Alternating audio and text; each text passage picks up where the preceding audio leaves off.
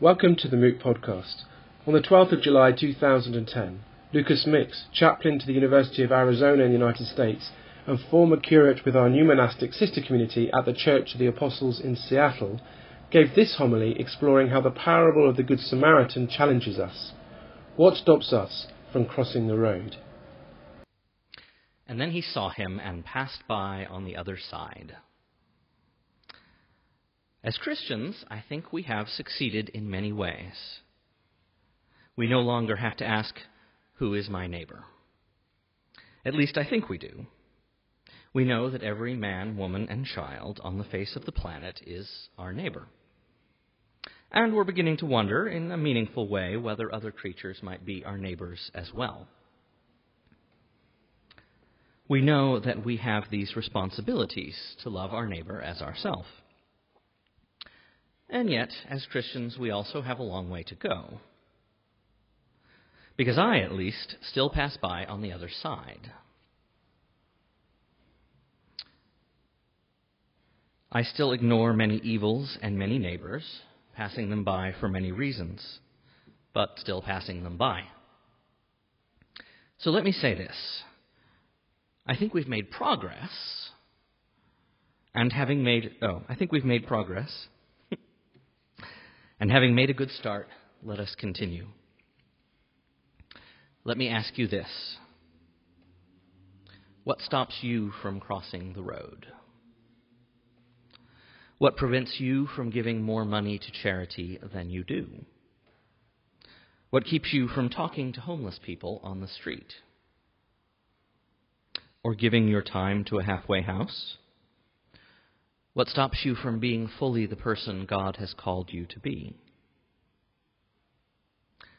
Some of our reasons are good and some of them bad, but I think we benefit from looking at them in the open, from the self-awareness that convicts our souls for good or ill.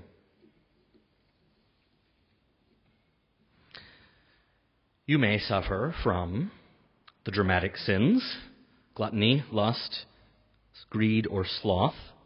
I have no doubt that these exist in the world, but these are fairly obvious and easy to identify.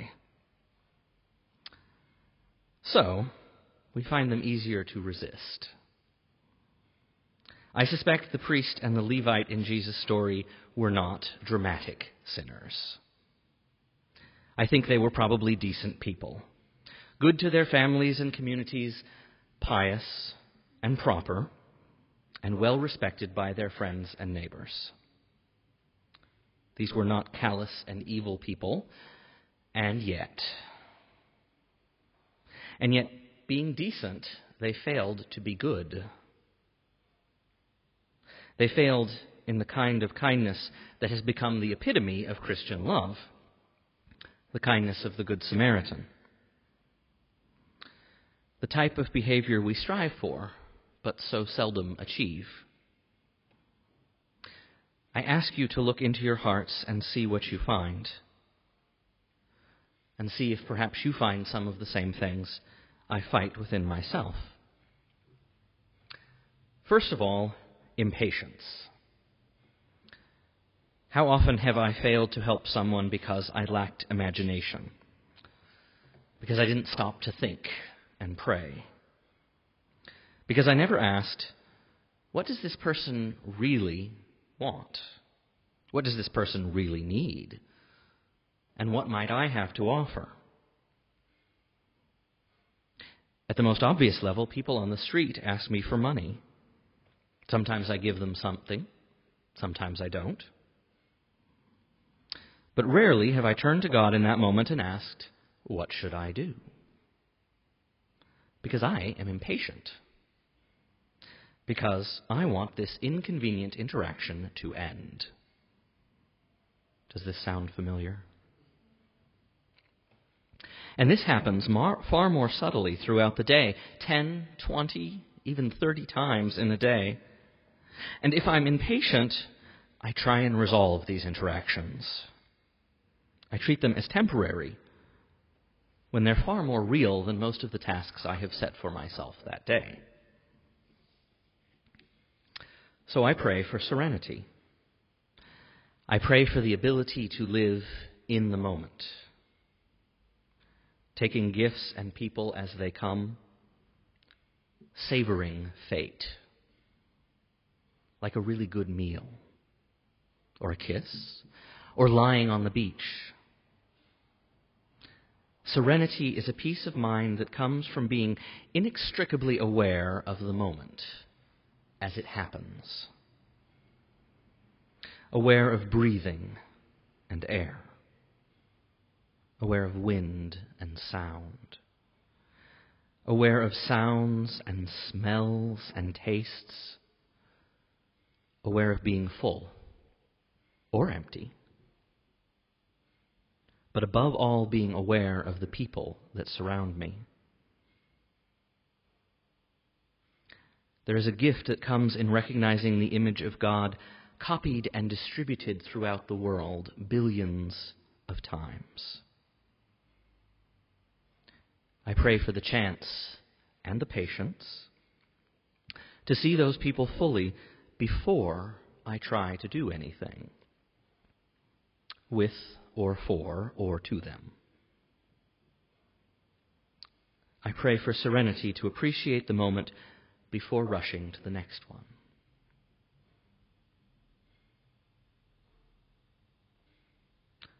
Second of all, sadness, cynicism, and despair. How often have I failed to help someone because I lacked hope? I may have said, well, I don't have anything to offer them, or they can't be helped. Does this sound familiar? There are, I think, situations where there is nothing to be done, but I know most of the time that some small kindness will help. I give thanks for a friend of mine. I was working at the Homeless Action Center in Berkeley, California, that provides services to mentally challenged homeless people. This is a great population for straight talk because they have no inhibitions about telling you what they think. I was sitting in the front reception area, and there was a fellow sitting there. And after a while, he looked at me and he said, "You haven't said hello to me yet."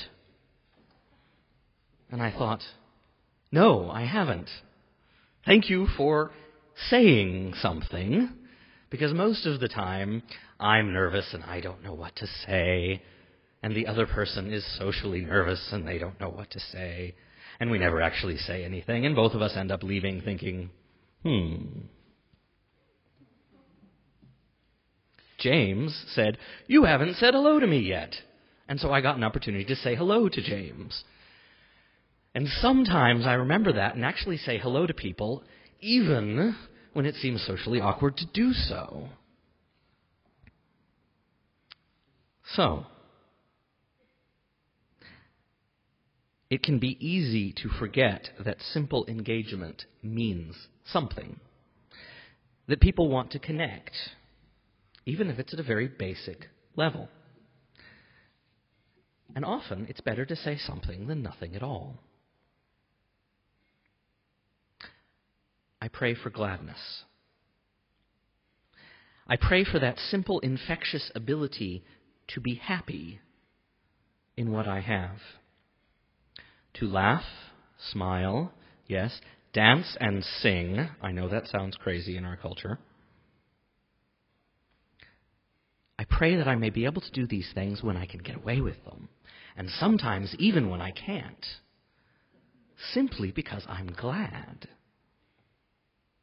Because life was meant to be enjoyed, reveled in, and shared. So I ask you to take a moment and delight in your surroundings. Delight in the air and the warmth. Feel the space around you and appreciate the people.